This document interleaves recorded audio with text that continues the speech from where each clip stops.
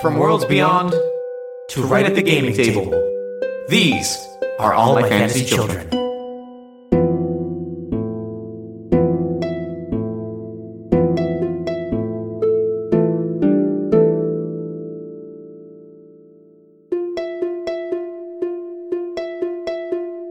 Hey, Jeff. Hey, Aaron. Welcome all to All My Fantasy Children. My name is Aaron Catano Zayas. And my name's Jeff Storr. This is All My Fantasy Children. It's a character creation, world building, and storytelling podcast where each week, Jeff and I take a listener prompt and create the greatest fantasy story of all time. That's absolutely right. I feel like I wanted a follow up to that. I thought I was going to bring more of that energy, and then the words came out, and I was like, nope, that's it. That's all I got. But I mean, that's what the show is. It's just, there's no denying. You don't need a follow-up. It just is the best thing of all time. It is. It absolutely is. You know, so many podcasts jockeying for this position, but they can't get it. Our horse is too fast and the horse is too strong. And the thing is the reason that they can't is because they're trying, and we just are. We just are the best, chill. And therefore, we bring ourselves to this podcast, and since you and I are the best, it's just better. The product's better. It's magic. It's just it's simply magic. Jeff, what's getting you excited this week? Well, first and foremost, before I talk about what's getting me excited, we do got to do a check-in. Okay, and that is we're now at the Majin Buu saga. Oh, baby, it's my favorite. I've now formally met Majin Buu for the first time in my life. Is he, wait, where are you? Before we go further. So, Krillin and Piccolo have just been turned out of statues into people again. Okay. That person named Deborah, right? Deborah, but it's like Deborah's Deborah. Dead. Yeah, Deborah's dead. He was turned into a cookie and eaten. Yep. And I think Vegeta is just about to be murdered. Vegeta, what's the status of Vegeta's forehead right now? He still has the M on his forehead, okay. But he just delivered, I think. So he had a few episodes ago delivered what was the funniest monologue in DBZ history. Yes, which was him going, I realized I loved my family, and I needed to fix that. Yeah, like so that's what was like evil. keeping my power level's low because like I was feeding my son at night and like I tucked him in, and every time I did that my power level decreased. And I realized, and so I let myself get mind controlled by the villain. Yep. Which is now the second funniest DBZ monologue of all time. Because Vegeta, while like fighting Majin Buu, is just like, well, Kakarot gave his life for the good of everyone. And so I need everyone to know that I'm at least as good and powerful as Kakarot. Yep. So I'm going to give my life. Yeah. And then they're all going to see that I am just as good. I straight up thought that marrying Bulma and like having a kid would make me stronger. Didn't work. Time to sacrifice it all to a goblin named Babidi. It's the funniest. Like the fact that he literally went, well, I have to one up Kakarot, and Kakarot died. So I have to die. You know, it's a beautiful story. It really is. It's and then how also, are you liking it? Oh my god, I love it. Oh my god, good. it's the fucking best. Gohan going to at the tournament. Great. How cool. Meant nothing though. I love the DBZ tournaments. They're the best. But They're also good. Vegeta also has the third best monologue in DBZ history, where Goku, as a joke, tells his friends, I just ate so much food, you better not punch me in the gut. And Vegeta completely seriously goes, if I fight Kakarot in the first round, I shall punch him in the gut. As if he has just cracked the code. He has a Capcom crit spot in his tummy. Nobody ever hits Goku in the tum-tum. He's like, I will do this. That fool has revealed his weakness to me. Jesus Christ. So... Is Majin Buu getting you excited this week? Majin Buu is getting me real excited this week. I've been playing a lot of the Street Fighter card game. That's been getting me real excited. Is it the one we played at Gen Con like 4 years ago? Or 3 years ago? Yes. Holy the Exceed card game. I've been playing a ton of it in the last week or two. Is Dan in it at last? Dan was in it when I bought it. That's why I bought the game. Oh, because remember he wasn't when we demoed it. Oh no, that was a different Street Fighter game. Holy shit. That was a different Street Fighter game. I played a different. So the story is we played that game. It didn't have Dan in it, and I asked the person, "Does this have Dan?" They said no, and I walked away with no further words. Yeah, you were like, "Oh, okay." Well, I'm going to keep walking the floor, and I had to play another fucking round of this game with, God bless the game testers, but, like, you're barking up the wrong tree trying to sell me a game. So then, the next PAX Unplugged, I saw a different company selling a Street Fighter card game. I did the same thing. I walked up, I was like, I'm going to ask you a question, and it will determine whether or not I buy your game. And he was like, I don't care. Well, he looked at me, well, and it's funny, because he's like, yeah, sure, what do you want to know? And I'm like, does this game have Dan in it? And he looks me in the eyes and he goes, yeah, did you actually want to play the Dan deck? We have it here. I have to explain how it works because it's a little bit funny. And I was like, yeah, okay, let me get my credit card. I have to buy that. You called my bluff and I have to buy your game. One of those can't stop crying tweets immediately shot out of your phone. It's just like, oh, no, you win. You went, you knew this was going to happen and you win. You got me. So I bought the game and I love it. I love the Street Fighter. It's Street Fighter Exceed is the name of the game, and it's dope. That's a good name. I've been playing a lot of it. We just bought... So there were 3 boxes that you could buy. Each of them has 4 decks of like a 12-fighter set.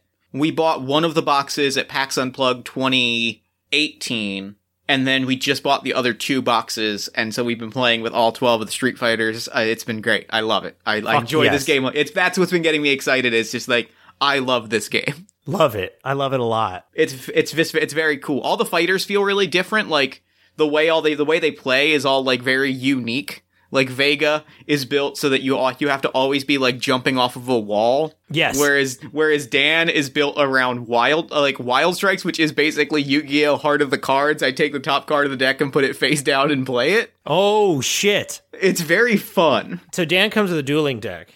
Yeah, Dan comes with a dueling deck, and the whole premise is like, I have no cards in my hand, and I'm just taking the top card off the deck. Surprise, it's a super move. Anyway, what's getting you excited this week? So it has begun. Last night I started Final Fantasy VII Remake. Okay. And yes, it is like the most important thing in my existence. Final Fantasy is my everything. And I'm really enjoying it, and I can take no critique. If I ever see a critique of someone, whatever they think, good or bad, I don't care. So I don't want to hear anybody's opinions on it because I'm loving it. I think it's wonderful and magical. I'm playing with the Japanese voice actors, and I'm fucking having a ball. It is lovely. Yep, that's pretty much it. How long you been waiting for this? 7 years. I cried in 2013 when E3 announced it. I was in grad school and I cried at my desk. But also 23 years. Like, I used to dream as a kid. God, it's real. And it's really good is the thing. The game is good, and that's what shocked me, is like how I was like, oh, even if this wasn't Final Fantasy VII, it's bomb. So, like, it's not just fan service. Like, new players of Final Fantasy VII will enjoy it and get those good feels. Yeah. It's super pretty, super good. Yeah, I love it. Good. Yeah, I suggest if you don't plan on playing it, watch a Let's Play or something of someone who doesn't talk during it, because it's a blast. Oh, I'm excited. I'm excited to follow your journey through it, just because I think it's really like again, this is how I experienced the original Final Fantasy VII, is being friends with people that lived and breathed it, and so I'm like, you guys have fun. You've never played it at all? I played it. I played it. My brothers and I all had it. They played it a lot more than I did, but I played a little bit. Like, I don't think I ever finished it. Okay. I know I watched them finish it, but I don't think I ever finished it. I don't think I got that far. Like, it was one of those things where, like, I played it a little bit and then just kind of, like, handed off the controller. It was like, you guys have fun. Man, I can respect it. That's gosh. Yeah, I've had to try to discipline myself today, where I'm standing up, I'm stretching, I'm exercising, because I know me, and I'm trying to savor it. I'm making this cake last a little longer, especially because it's only part 1, and I'm not even going to, like, fight Sephiroth. So, like, I'm just stretching it out, and making it feel good. It's wonderful. I feel amazing. I'm so happy for you. Thank you. Well, you want to get this thing started? Yeah, let's get this thing started. Speaking of being braver and cross-slashing in Midgar, our prompt this week, Jeff, has a ton to do with steampunk, high fantasy. It's very legend. It's real legendary. So I gave our listeners a challenge, because the backstory that I will give is that, like, Aaron and I were planning a trip with some friends, and we were going to stay at a place. that had this amazing statue. Like, we saw it in the, like, rental pictures. Yup. And we were just literally flipping through it as we were planning this trip that kind of fell through, like, it got rescheduled, and so we had to change, like, locations. We found this. It had this incredible statue, and I can only describe it as what appeared to be a 6.5-foot statue of a cow wearing a dress vest, holding a chalkboard menu. Yet with a chef, it's like a chef cow, but it's standing like it's bipedal, but it also still has the, like, almost kind of if you turned a cow, like a real one, and sat it, like, had it stand, so it's like udders are on the floor. Yeah. And, like, it's very, we'll share it again on Friday, but dear God. It's incredible. It's cursed and amazing. It's a piece of art. So I asked our lovely junior wizards to give us a prompt, tell us the story of this cow, and then we would break down, like, the story behind them. So our prompt this week comes from Joss, Hex Chosen on Twitter. Joss writes, I'm sorry, are you not familiar with the famous lectures of one Dr. Bert Camus? He's one of the brightest and kindest tutors at the Chamber Arcanum. He can help with just about any kind of theoretical study needed, but he's a little rusty when it comes to practicum. Okay. So, the shortest refresher, because we also have something else to introduce, is the Chamber Arcanum is our world's, like, magic school. It's in Dragon, and there's professors. We only know about Jen Astral being the headmaster and archmage, but we're about to get it. We're about to learn about a little professor at our magic school. Yes, indeed. Now, there's one world building detail. So we'll get to the world building detail I want to throw out, but also we have another thing to throw into this episode because we're doing a lot. I'm ready. Is a just published, literally like 3 days ago, piece of character creation, a character creation resource published by Fen Slattery. We are going to be using 137 questions for character creation, a resource for the rest of us. Yup. It is a list of 137 questions for character creation. Yep. Pulled from Jonathan Frakes Beyond Belief videos, My Brother and Me episodes, our Ask Reddit, and I quote, approximately 4 lists of best truth or dare questions, Yahoo Answers, and Quora. I'm about it. So the one world building detail I want to throw out. Okay. Is I was reading over the prompt, and the word tutor hit me really hard. Oh. And I thought about it.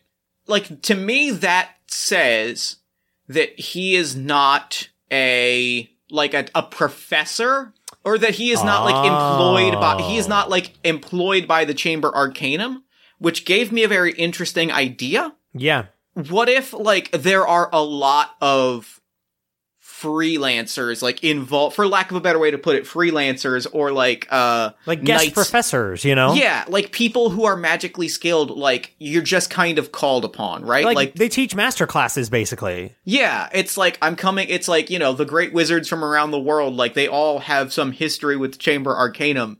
So it's this idea of, like, and perhaps it is even more, like, an even more personalized masterclass experience, where it is, Jen Astral Jen Astral is like, okay, so I have this student with this incredible power. I know who I have to speak to. Like, I've seen this before.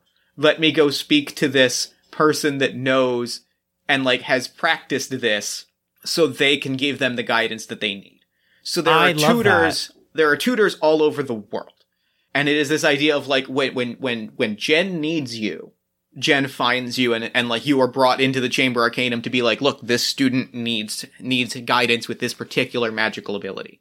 I trust that you can do this. I really like that it's kind of like Xavier School for young people, and everyone gets a mentor, you know, based on what their needs are, their personality, their abilities and things like that. And Jen finds you and is like, hey, I got somebody who, like, really needs help, or, like, could really use your guidance because I know you had this life experience, or you have this problem and you solved it. So let's pair you up. And this cow, Bert Camus is, you know, this cow person is a tutor for someone. Yes. I'm about it. Do you want to pick the first question so we can learn a little about Bert? I do, because I was looking at The questions in 137 questions are broken up into like categories. Yeah. And I was flipping around and I landed on the not mundane. Oh, I'm looking there too right now, actually. The question that jumped out to me, and I'm going to ask this, where it says you, we'll probably rephrase this to Bert! Yeah, to Bert. Can Bert grow a rose with the waters of his tears? Wow. Okay. Meaning, like, we can interpret it any way we want, but, Yeah. like, does Bert cry a lot? Is Bert sensitive? Is Bert sensitive, and also does he have, like, growth powers? Like nature magic? Yeah. Or I would like to say healing magic. Okay, I can go with healing And like magic. restorative, and like, you can make a rose. I like to think it's kind of like if the rose in Beauty and the Beast was already destroyed, Bert Camus can bring it back. Bert's a healer. I like that. Yeah, I like that.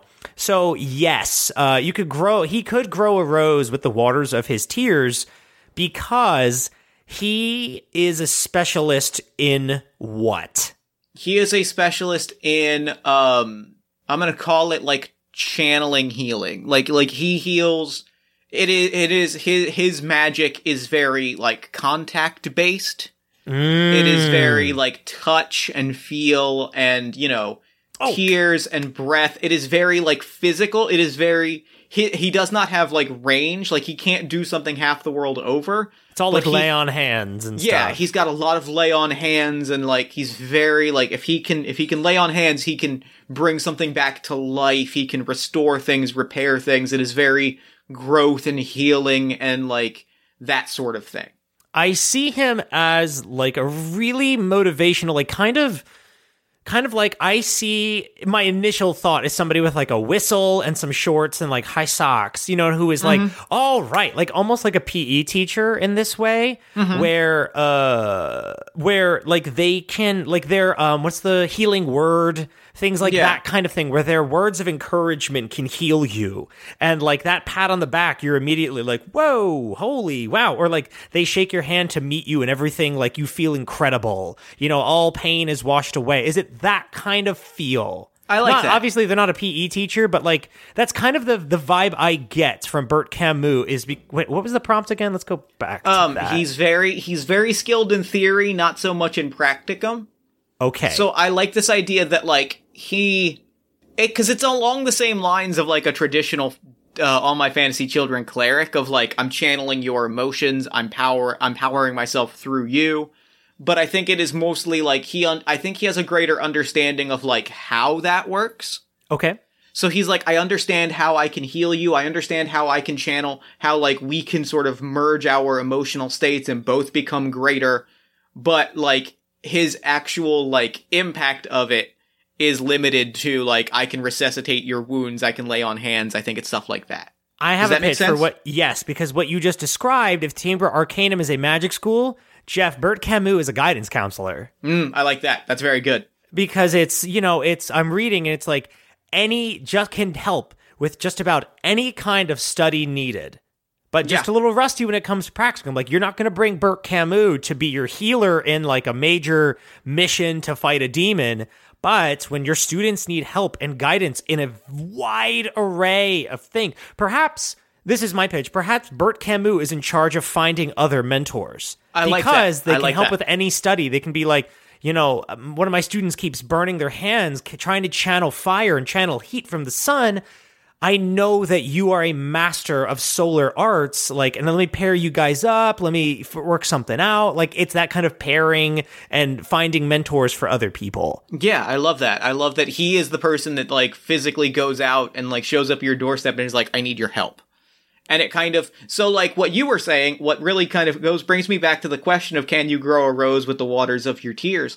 Is and tying into that idea of a very All My Fantasy Children-esque cleric wizard type situation is this idea of someone that can, channel your emotions, and in doing so, like, helps kind of, it is the ultimate guidance counselor, right? It is the ultimate, like, I can help you find your passions, the things that you want to be doing. We can work together. I can make you stronger.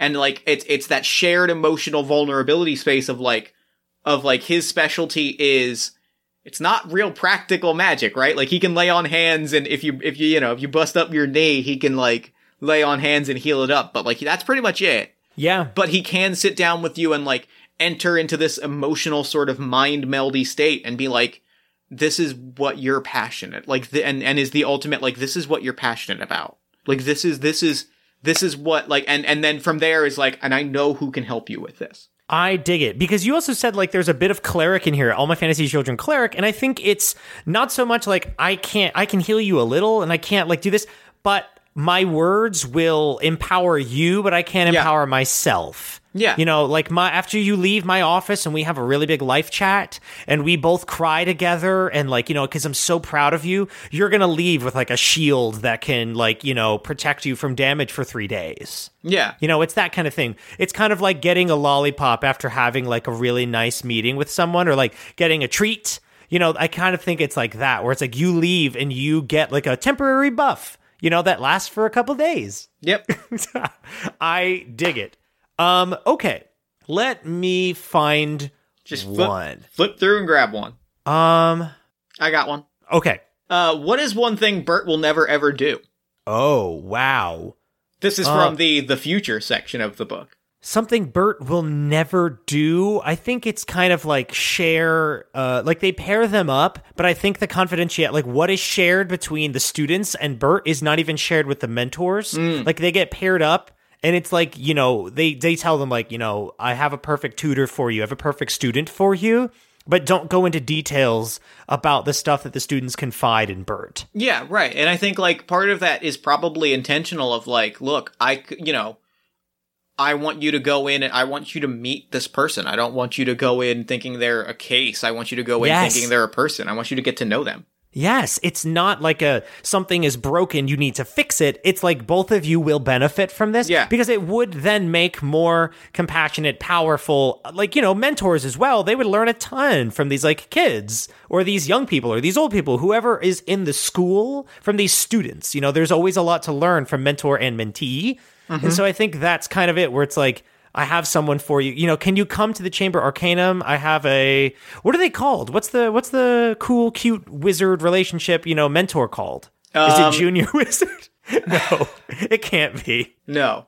It is called, let's go with Adept. I always like Adept as a term. Oh, that's really, it has that nice mage vibe to it, which I really like. So it's like, I think I have a really great Adept for you. You know, I think it'd be great. And, you know, it's just this lovely relationship. So I think, yes, that's what Bert never tells is, and I think it's the same way where the student, the adept, comes to Bert and Bert is like, hey, I have a mentor for you. I have someone. Who are they? What do they do? You'll have to meet them and find out. I like it. And sometimes they don't have the same skills. It's kind of, you know, it's other things and it makes them great partners. I like it. Just a fun one. Does Bert know how to swim from the physical self? You know, I saw that question and I actually kind of have an answer, which is, I'm going to say no. And not just because Jeff Stormer does not know how to swim. I didn't know that. Yeah, I don't know how to swim. I think it's just that, like, he is not, for someone that travels the world, he is not a rough and tumble sort. It's that, you know, he just isn't that person, right? Like, he's not walking the earth. He's not, like, doing these things. He's like, no, I want to be comfortable. I don't want to do that. He is very much, you know, I said that and then realized he is very much the opposite of, like, the All My Fantasy Children trope. Yeah. Of the person that lives on the road and, it's like, you know. I dream of obtaining this, so I want more and I want treasure and I want fame. It's like, no, they're content. He doesn't travel. He doesn't, like, he goes a place. You know, he teleports to a place using the magic of the Chamber Arcanum, makes the deal, does his job, and then, like, goes home. And he's like, no, I'm gonna go home. I have lasagna in the fridge. I'm gonna, like, reheat it. It's gonna be great. Okay, this makes me think that Bert is like a homebody. It's not like a life of adventure. When he goes home, his home, though, like his office is, I think, very quaint. It's like cute, like hang in there baby poster type thing, whatever the fantasy version of that. I don't see it as, oh gosh, what was the name of our 100th episode, real quick? Oh, no, Patches Malone. No, very much not that. I don't see it as a Patches Malone where it's like a homebody where there's like decorations and stuff. I see it as like a very simple life. Yeah. But I think it's a very like contented life, right? I think he's just like, I go home, I read a book, I watch an episode of Mind Over Matter, and then I go to bed. Like, I think I see him as very like fulfilled by what he does. Yeah. Kind of like, if you were to talk to him, you might, outside of work, you might find him boring until he starts talking about work, and then you're like, oh, okay. And he's just like, yeah, I just really like what I do, and he's like, hobbies, I don't know. I like stamp collecting. Yeah, like, I don't see this as what by the fantasy standard is like, oh, exciting, he's by the D&D, like, how much magic power do you have? Like, he's boring in low level. You know what I mean? At the end, he's not an all-powerful wizard. He's just a normal person who's like, what? I'm clocked out. Why am I going to go? I can't go into a dungeon. And it's also like, no, I'm not going to. These kids need me. They also know the value of their work. There's a lot of danger in fantasy. And if you have any semblance of power, this is something I think about a lot. Because if you're in a fantasy setting, there's danger abound. It's that Spider-Man thing. It's like, with great power comes a great responsibility. I got to go out there.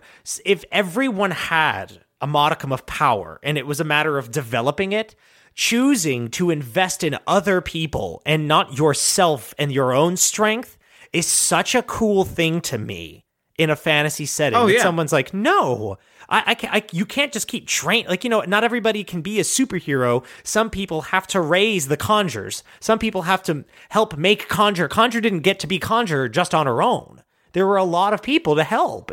Aaron, can I talk to you about not Dungeons and Dragons? Can I talk to you about Dragon Ball Z for a second? Fuck. There's got to be Krillins. No, actually not Krillin. Like, well, a little bit Krillin, but like in the arc, the Majin Buu saga, there's a great little moment that I really laughed at that like is actually really nice. Yeah. Where like they're flying to the World Martial Arts Tournament and somebody asks Yamcha and they're like, Yamcha, are you entering? And he's like, no, why would I do that? I would just embarrass. And like, I think there's a level of like, yeah, why would I do that? And like, it's this very like oddly like self-aware and mature moment for the world of Dragon Ball Z. But I think that's very much Bert Camus is like, no, why would I? It's like, are you gonna go explore the Quasar Keep? And he's like, no.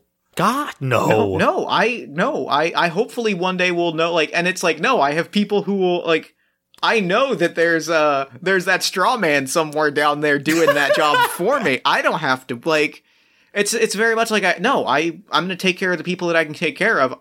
Doing more than that is just going to put me in danger and make my contributions less valuable. I don't know if you've ever had an experience like this with an educator, someone who like Mrs. Chait in high school. Mrs. Chait like tracks people's accomplishments and is like, doesn't check in like, oh my God, I saw that you graduated college, Aaron, like, good job. But if you see them, they'll be like, oh yeah, I still have that paper you wrote that made me laugh. I keep everything in like a binder that like, and it really reminds me that like I'm doing good work because I'm inspiring others who go out and do amazing things. Yeah, like, I imagine in his house, there is a trunk. And inside of it is like newspaper articles, artifacts and stuff, but they're all from students that are like, hey, thanks to you, I finished the Chamber Arcanum. Like, hey, thanks to you, I beat Arcana Dimday's ass. Like, banish the demon lord. Ha! Like, there's all this stuff, and that's what brings them joy. Not conquering the greatest obstacle. It's empowering others to lift that boulder. And he keeps the door open so everyone else can walk through, he holds the door. Yeah. I am obsessed. Do you have one? I do. Tying into the home life, does he have a pet? Yes, 100%. I imagine that he has a koi pond in the backyard. I like that. Just like this is something I want personally. I don't know if I want fish in it, but I want a very manicured like pond in my backyard one day. Like a body of water, whether or not I have a creek or something, but like I would want to plant like raspberry bushes near it. And I think it's this beautiful, like he has a very humble backyard, like a little area. But if you see it, you're like, holy shit, you really care about this. And you're like, oh yeah, you got to keep it nice. Yeah, you gotta. I think, again, it's very humble. He's a very humble guy. He's he's just very chill. And I like that. Yeah, it's ordinary, for lack of a better term, in a fantasy setting. Like, has a job, has a private life, goes out to eat, you know, grabs a bite with a friend or two. How many friends does he have? This isn't a question. I just have one. I'd have a question for you. He has a decent number. I don't think he has a lot of like close friends, and I think he's fine with that. Yeah. But he has like his crew. Like he has like he'll go to a bar. He's got his bar friends. Like he's got his teachers at the school, his former mentors. Like he's got people that he like hangs out with. But I think Absolutely. it's all he'll very much. He's a little bit of just like I show up, I hang out for a while, I head home. You know, living good. He is that regular at every bar, coffee shop, restaurant. They're like, oh my God, Bert Camus. And he's like, hello, you know, and tips like 50%. Everyone's like, oh, I love that guy. Bert is so nice. It's exactly what you were saying. Like he'll show up and he'll be in the restaurant and he'll talk to the waiter and be like, so how did swimming lessons go? Did they go okay? I know you were worried about it. And then you'll be like, oh, I didn't know that. Yeah, oh yeah, we talk all the time. I'm here like every Tuesday. It's Quizzo. I am obsessed. I love it. He loves Quizzo. Who doesn't? I miss it, Aaron. I miss Quizzo. Oh, yes. Yeah. Oh, I have one for you. What is the most heroic thing you have ever done? The most heroic thing Bert has ever done. Was he always a teacher is the question. My question for you. Like, you know, who was he before he worked at the Chamber Arcanum? How did he even get to find, like, I think that's a good question for this character, because it's like this chill life he's set up. What was it like before he had the pond, the job, the house, you know? So he definitely like overachieved in all of his classes. He was doing magic that I think was a little bit like reckless. Like he was that person, like you said, he was a tryhard. He was thirsty on Twitter, just going a little too hard to the point where like it was off-putting a little bit. But I think there's definitely like a moment. I don't know what it is, but there's like a moment of hubris where like he stepped up, he couldn't do it, but then he went and found someone that could. Yeah. They stepped up, they saved the day, and he to this day is like, well, that was the moment that I realized like I wanted to make other people great. I wanted to like help them do what they do best. So, I have a thing. Okay. And it's you say like he tried to step in, needed somebody else to like fix it. So basing what we've been building a lot in this show is like these different spaces in the world, you know, little crawl spaces and stuff like that. In the Conjure episode, we said that in the Chamber, well, not in the Chamber Arcanum, but I always assume that's where this happened. When she was like a magic student, they were training and like a demon invaded the space, knocked the whole class out. Conjure saved the day. I think that is not uncommon, that in the Chamber Arcanum, which is a series of rooms and like a series of danger rooms basically to train students, and like, you know, it's puzzle-like and it's a little bit dangerous. You know, the faculty, of course, watches over it. You said they were doing like risky magic. I think that when a demon invading this space is not uncommon. You know, the danger rooms. And I think Bert Camus froze in that moment.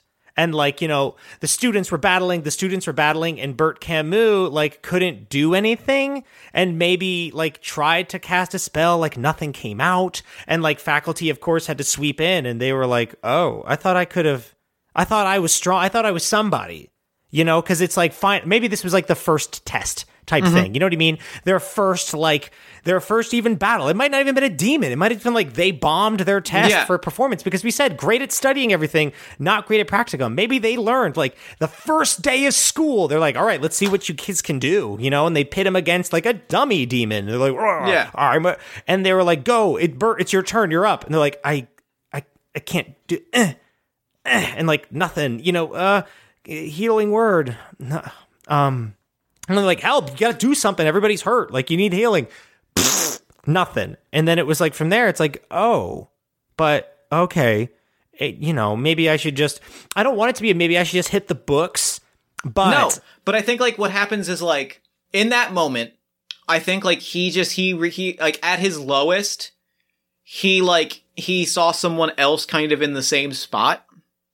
Right? Yes. Like he went and he sat, and like somebody else was feeling down, and he talked it through. Like he talked through how he was feeling, and he was like, this is how I'm feeling. And the other person started kind of like, I think they started, you know, they both kind of shared their frustrations, and he was like, But didn't I see you levitating things with your mind, like right before class? Like, that's an amazing skill. And this person was like, oh yeah, I just do that for like party tricks. And he's like, no, watch this. And he like tossed an object to them and they grabbed it. And like that person went on to be like an incredible like telepathic wizard, world class. And he's like, the most heroic thing I ever did was throw that person a ball, because then they realized what they could be. And really, that was it. Like, that was the moment that I realized for the rest of my life, that's what I wanted to do. Because that person has gone on to save the world. Like, that person has done amazing things. And all I had to do was throw a ball at them, and they caught it with their mind, and the trajectory of their life changed. They felt the good feeling of the alley-oop, basically. Like, you know, Exactly, that feeling of like, I set them up, they knocked them down. Like, I don't need to strike the killing blow all the time. Sometimes you're just a part of it. Well, and it was him realizing, like, oh man, this is an incredible feeling to, like, give someone this gift and watch them go on. I love it. I love that a lot. Aaron, can I throw out a magical detail? Can I add a magical detail to his trunk? Like, his trunk of memories? Yeah. It is a snow globe that, like, when he shakes it, like, it fills his apartment with all of the little, like, knickknacks. Then he shakes it again, and it all just kind of retreats back into a snow globe. Like, all of his letters and news clippings and stuff, it's literally like, you'd look and you'd be like, why do you have a random snow globe? And he's like, it's nothing. Oh, I like Bert Camus. I like the idea that, like, you know, because I don't want it to be their childhood was not a humbling experience. Well, it was an educational experience of, like, sometimes, like, you know, there has to be people who are support, who lift other people up. It's not always like, you know, we love writing, everybody likes writing heroes who like, I got this, and they put the world on their shoulders, but like, that's not realistic. And I think Bert learned that as a kid, that it's like, it's not realistic for me to just one-shot every enemy. Somebody has to, you know, set the groundwork down. Somebody has to lift everybody up so that they can accomplish great things, you know? That could be me. Yeah. I love this. I like Bert just being chill. Has Bert ever had a job as a waiter? I think yes. I just like the idea of him not being like, and then I went out in search of adventures. Yeah. Like, no, I had to fucking make rent. I don't know. Like, I had to work. I had to go. Or they just, like, you know, wanted to meet more people. And somebody was like, you know, a great way to do that is to get a job, you know. Aaron, can I answer a question on here? Fuck yes, you can. What is Bert's favorite, or what is Bert's go-to never fail joke? Bert loves close-up magic. Oh. Bert loves to tell people, like, look, I am the most powerful wizard in the world. Watch. Quarter. You see that? It's hidden behind your ear. I saw it because I have magic. Or he'll be like, yeah, no, watch this. This is incredible. And like, the other wizards at the school are kind of like, oh my god, he's pulling out the deck of cards again. He's like, watch this. Incredible magic power. Pick a card. Just any card. Been working on this for months. You see these rings? Yeah? I love that it's just corny. Like, you know. That's the thing. I think he just loves close-up magic. Jeff, why does Bert Camus like to be alive?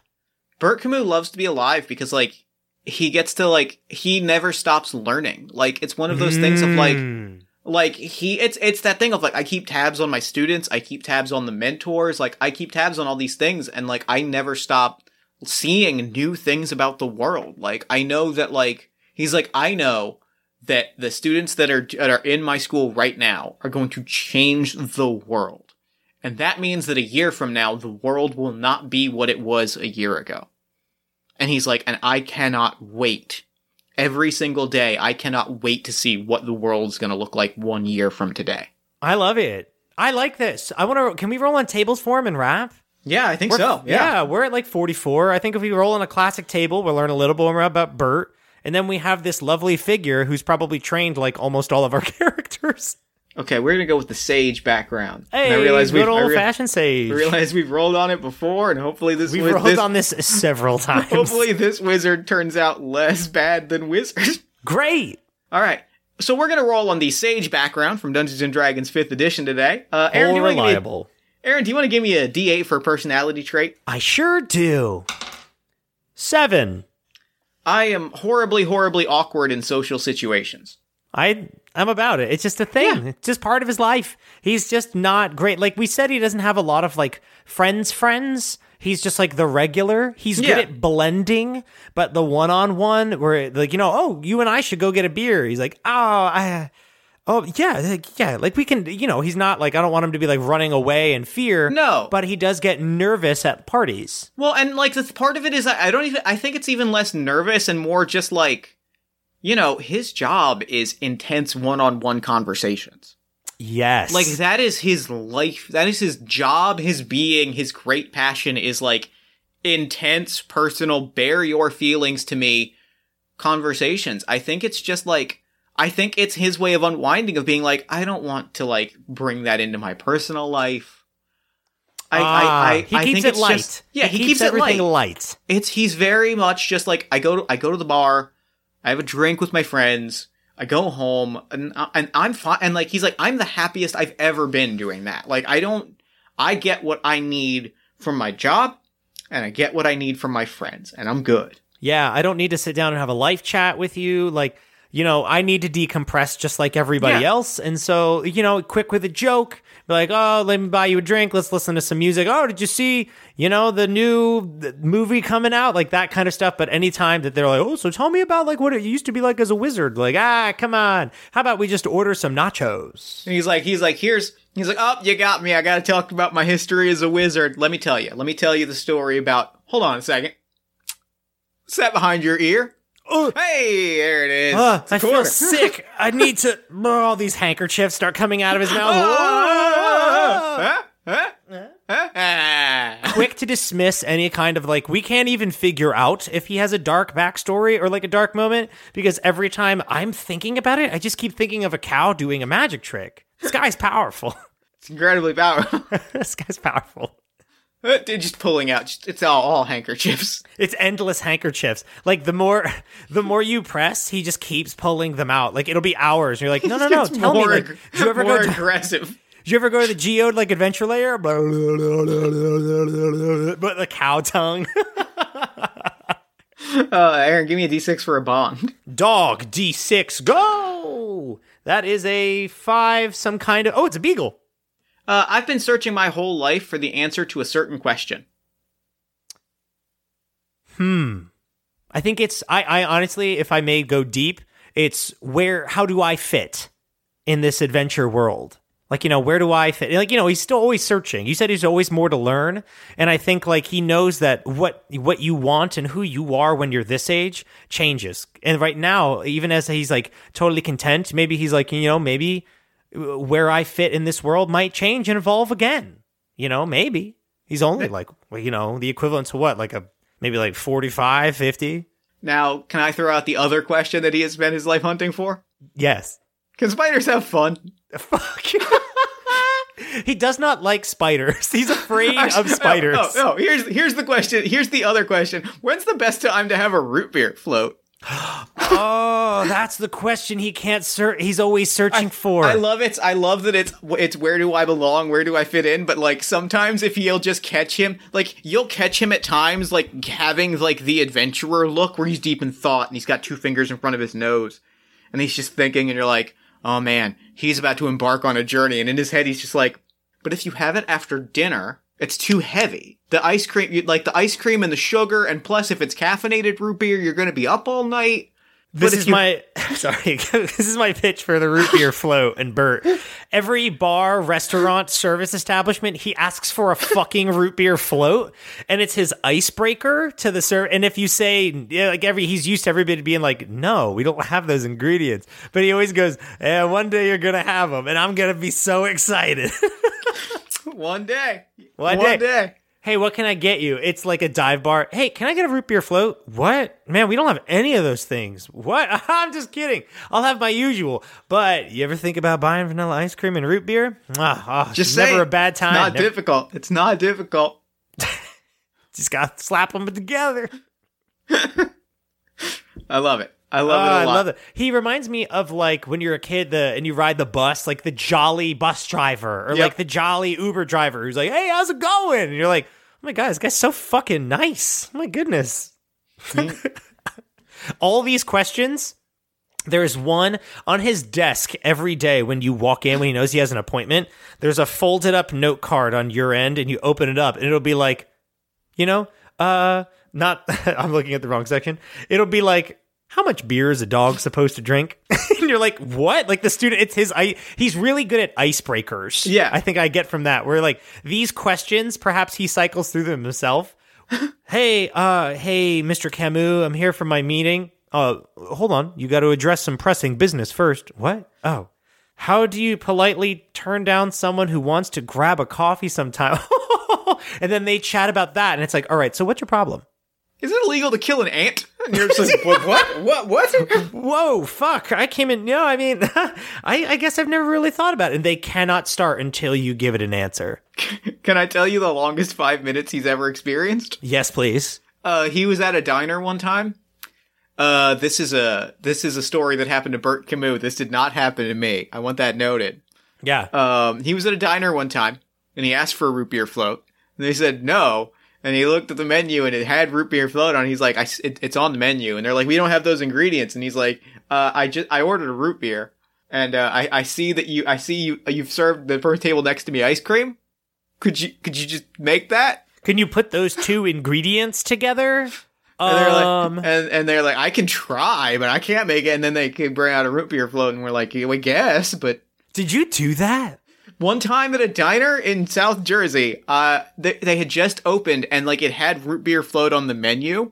And I was like, I'd love a root beer float. And they're like, I don't think we can make a root beer float. And I was like, I actually got a root beer, like just to drink.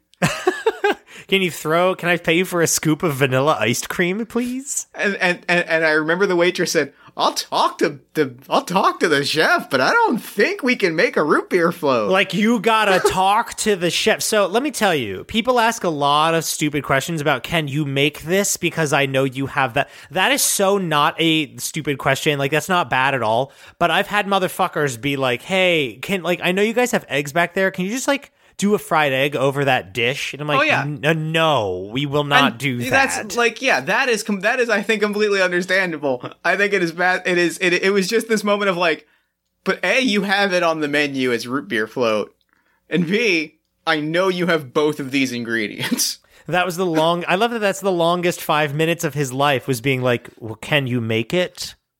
I mean, I can check. And then that it's my birthday.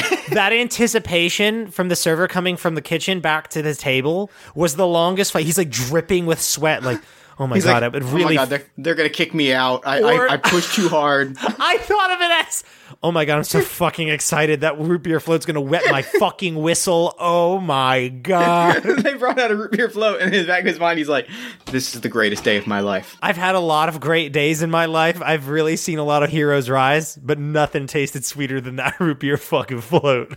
I did it. What's next on the D&D? Where are we? Bond? Are we Bond? That was the Bond. Oh, he's searching his whole life for a yeah, question. That's right. What's it? Give me a flaw. That's a 3, a German Shepherd. No. Hold on. This is a prompt from our good friend Joss. So let me go ahead and find Ooh, time to go wholesome. So, for our flaw, we're gonna roll on Joss's wholesome supplemental character generation table. We're not gonna explain why. You can kind of guess. Yeah. Eric, give me a D6 for a flaw. Let's go. 3, German Shepherd. I have a trouble knowing my own limits.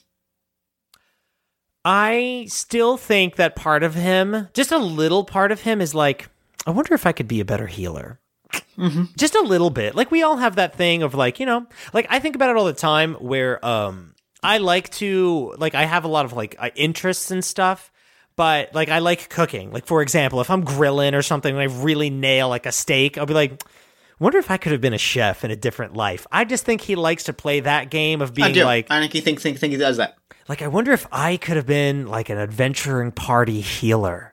I wonder what I would have been like. Like, would I dress the part? Would I wear plate mail? Like, I wonder what I'd be like. And, like, and I think he's open about this with his students.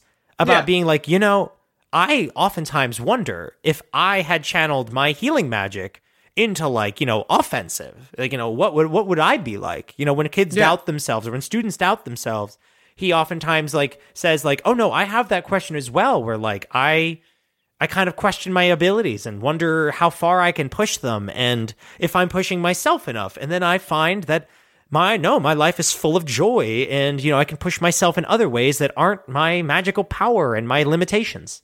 And I think tying it into the previous question, I think he does a lot of you know, when you're of that age, right? Like, I know when I was 19, like, I was certain, I was like, oh, I have no idea. Like, I don't know where I fit in. I know what I want to be and what I want to do. And he's like, I've been out of school for 20 years. He's like, I found my dream job, but I still wonder where the hell I belong. He's like, Yes. I don't know. I know I love what I do. I know I'm helping people. I know that I've made an impact, but like, if you think that I think it's one of those moments where like, he kind of drops the sort of jocular, like, friendly facade, and he's like, look, if you think that you're ever gonna stop wondering, is this where I belong, and is this where I'm meant to be, like, I still wonder if I should have gone to cooking school. He's like, I still ask these questions. I still don't know where I belong, and I feel pretty comfortable that I belong here. And he's like, that sounds contradictory, but I promise you, like, you'll look back and you'll understand. You might not get it right now, but you'll get it one day. And he's like, you just have to know that, like, you just gotta find like, what makes you happy right now. Yeah. Know that answer might change in 5 years. And do your best to belong right now, because, you know, you'll never find where you're supposed to be forever. Yeah, I think he's very open about, like, there's still time if I wanted to be a powerful wizard. Like, if something's not making you happy, you're allowed to pivot. You're allowed to find something that does. Right now, I'm very happy where I am, student. But at any time, Mr. Camus could become like a flame-wielding sorcerer if that made me happy. So, if something's not making, like, you know, they have trajectories in mind he has trajectories in mind for these kids. Like, you know, if this doesn't make you happy, like, I'd be more than willing to pair you up with somebody who, like, you know, has a way different goal than you, and see if you like that. Let's do that. You know, Mr. Camus, do you want to be a flame-wielding, like, sorcerer wizard? No, that sounds awful. No, that sounds awful. I don't want that right now, but I might later. Yeah, I don't know, maybe. And there's a lot of misleading information on that. There's a lot of, like, action figures of, like, Conjure on his desk and stuff. And, like, posters of, like, someone summoning meteors and, like, shooting glaciers out of their hand. Like, is this what you really want? Like, God, no. I just think it's cool. I just think it's neat. I like the art. I used to know the artist. Is that true? No one knows.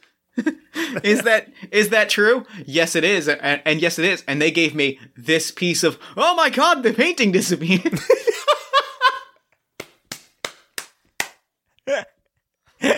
I think that's a wrap.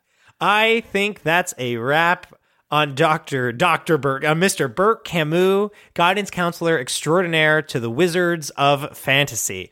Thank you, Joss. Thank you, Hex Chosen, for your prompt. Yup. It was wonderful. We had a great time making this character. Yeah. Thank you to Fen Slattery for 137 questions, a resource for the rest of us. You can find that on itch.io.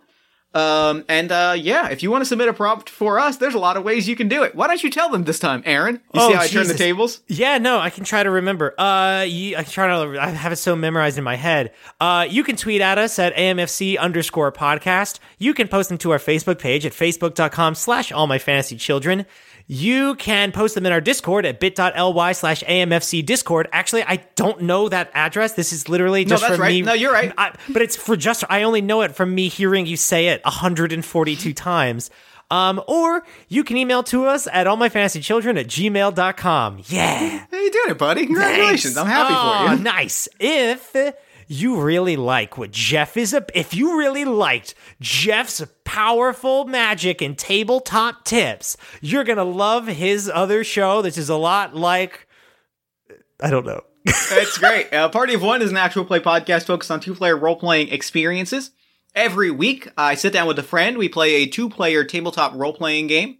We share some laughs, maybe a few tears, and we have a really good time. New episodes drop every Tuesday at partyofonepodcast.com. Now, if you like what Aaron brings to the table, if you like the sense of joy and wonder that he brings to the world of role-playing, you should check out Aaron's other podcast. Aaron, why don't you tell us about your other podcast? Oh my God, you're right. I am on an actual play podcast where we play Fate Accelerated, and it's an all-ages adventure. It's called Courier's Call. It's Skyjack's Courier's Call, where it's a spinoff from the famous one-shot podcast network show Skyjacks.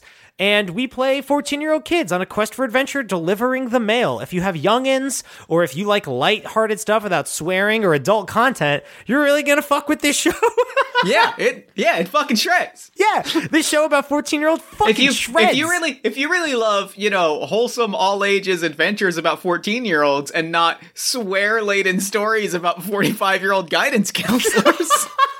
No, but it really is a lovely show, especially if you have kids or you have like siblings or just know younger people. It's a great way. I think it really is a great way for them to introduce to the hobby. It's super narrative heavy and barely like it's very game mechanics light. So it's, I think, a good way to introduce noobs and kids to a way of playing tabletop games that's like, developing narratives with friends. So listen to Couriers Call Skyjacks. I think it's great. I think it's a wonderful show. I think people should check it out. All My Fantasy Children is part of the One Shot Podcast Network, home to shows such as Skyjacks and Couriers Call.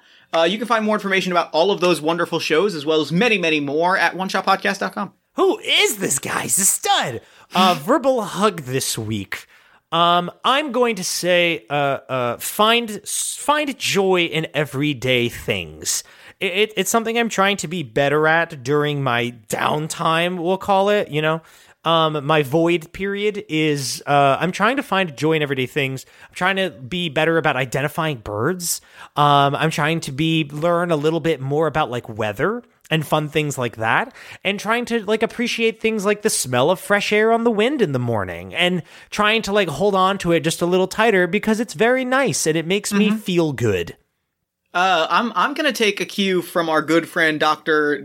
Bert Camus. I'm just giving him a doctorate. I feel like he worked hard. He worked hard. He's earned it, Jeff. He earned it. I'm gonna take a cue and say, like, look, none of us really feel like we belong and we know what we're doing. I think it's easy to look at someone from the outside and think they've got it figured out, but as someone that a lot of people talk about as though he's figured it out, I am personally here to tell you that I have no idea what I'm doing, and I'm trying to find that sense of belonging every single day, and frankly, I ask a lot of the same questions that we talked about earlier, and I think all of those things are okay. Like, none of us really ever know where we're going, what we're doing, where we belong, or what we're meant to be doing, and frankly, that's not only okay, that to me is part of what makes the world amazing, right? Like, that's why Jeff Stormer's happy to be alive, is because I don't know where I'm supposed to be, and I'm still on the journey of figuring that out. And so, like, if you're feeling that way, I want to emphasize, like, you're so far from alone, and like, we're all there, we've all been there at some point, and the truth is, like, wherever you are happy right now, like, that's pretty much the closest you're going to get to where you belong, because that's really what we're all after, is where we're happy right now. I mean, that answer might change a year from now, 2 years from now, 5 years from now, 10 years from now. But like, if you're happy right now, if you're doing something that brings you joy at this moment, like, that is so special and precious, and take that and savor it, because you're like, those questions never go away, but at least you have a place where you're happy and you feel comfortable. Yes. Damn, that was good. It made me think of how I really used to enjoy making friendship bracelets, and now I would never in a fucking million years want to do it, but I appreciate the point in my life where I found joy in that kind of stuff. Oh, yeah. I genuinely used to love, like, drawing, like, just, like, drawing stuff. Yes. I knew at the time I wasn't good at it, but, like, it brought me joy. Now I don't really, like, I just don't feel that impulse, and I'm fine with that. Like, It just doesn't, it's just not, like, I don't ever feel that impulse of, like, I'm gonna pick up a pen and paper and draw something. But that's partially just because, like, it just doesn't bring me the same joy. But that period of your life still brings you joy. That's the best part of it. I can look at those drawings, and even though I know that they are not technically skilled, I can go, I really enjoyed making this. Like, I enjoyed building this thing, and like, that to me is special. Yes, like just to keep harping on it, like there is a person who has told me, like, oh yeah, I used to listen to your show. It made me really happy, like, during a dark time. I haven't caught up in like 100 episodes, and I'm like, fuck yeah! Like, just because it's you have a special place, and that's all that matters to me, is that we brought, there was joy at some point. So find that kind of stuff. I feel the same way about Party of One. I've had people be like, oh my god, that episode you did is one of my favorite things ever. And I'm like, cool. What else have you listened to? Or I don't say that, but then they'll be like, that's the only one I've heard, but like, I really like that. And I'm like, good. Then I've done my job. Like, then we're good. Goddamn and it right. makes me happy. Good. And I think that's a wrap. That's That's pretty much all we do on this show. It is. So until next time, Good night and good game.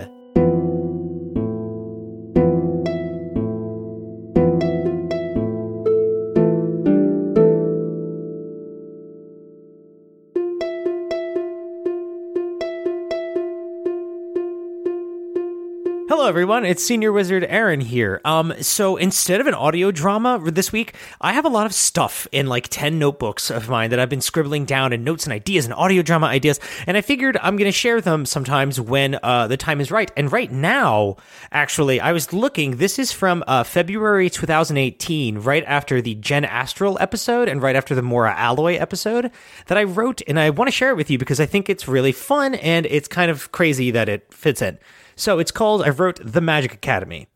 There is an entire library in some school locked away, kept out of the hands of apprentices, where the shelves are packed with comics.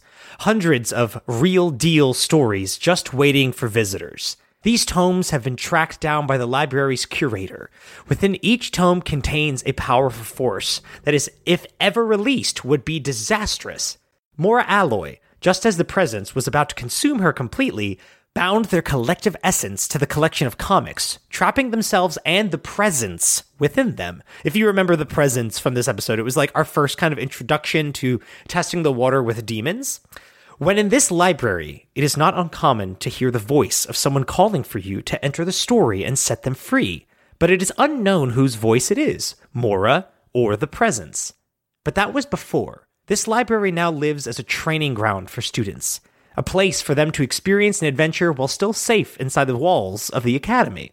Late one night, a young cadet awakens to the sound of a voice. Do you wish to fly? The voice asked. She did not answer. Do you wish to fly? The voice asked again. It sounded distant, far off, so she rose from her bed and wandered the dark academy halls until she found the source of the voice, the library. She pushed open the large, heavy doors and stared into the darkness. Do you wish to fly? The cadet did not reply. She entered the library and found a real-deal comic lying on the ground. The voice rang out from the book. If the child truly wishes to fly, she must first learn to spread her wings. She ran her hand over the cover of the comic book. A wolf, a dragon, a bird. The art showed thousands of beautiful and majestic creatures, all staring right into her eyes. Do you wish to fly? The cadet answered back, more than anything. Doubt, hesitation, fear, these bind your wings. You wish to fly, yet you cling to what holds you back. Her trembling hand reached to open the comic book. That's it. Learn to fly. A hoofed hand clapped on her shoulder. Oh, I see someone's in the library after hours. That's a big no-no. If you want to train, you know the proper protocols. Oh, you know what, Conjure? I think I have the perfect mentor just for you. You know what? Put that old comic book down. Step into my office. By the way, have you seen this flower before? Oh, neither have I. It disappeared. Come on, let's talk.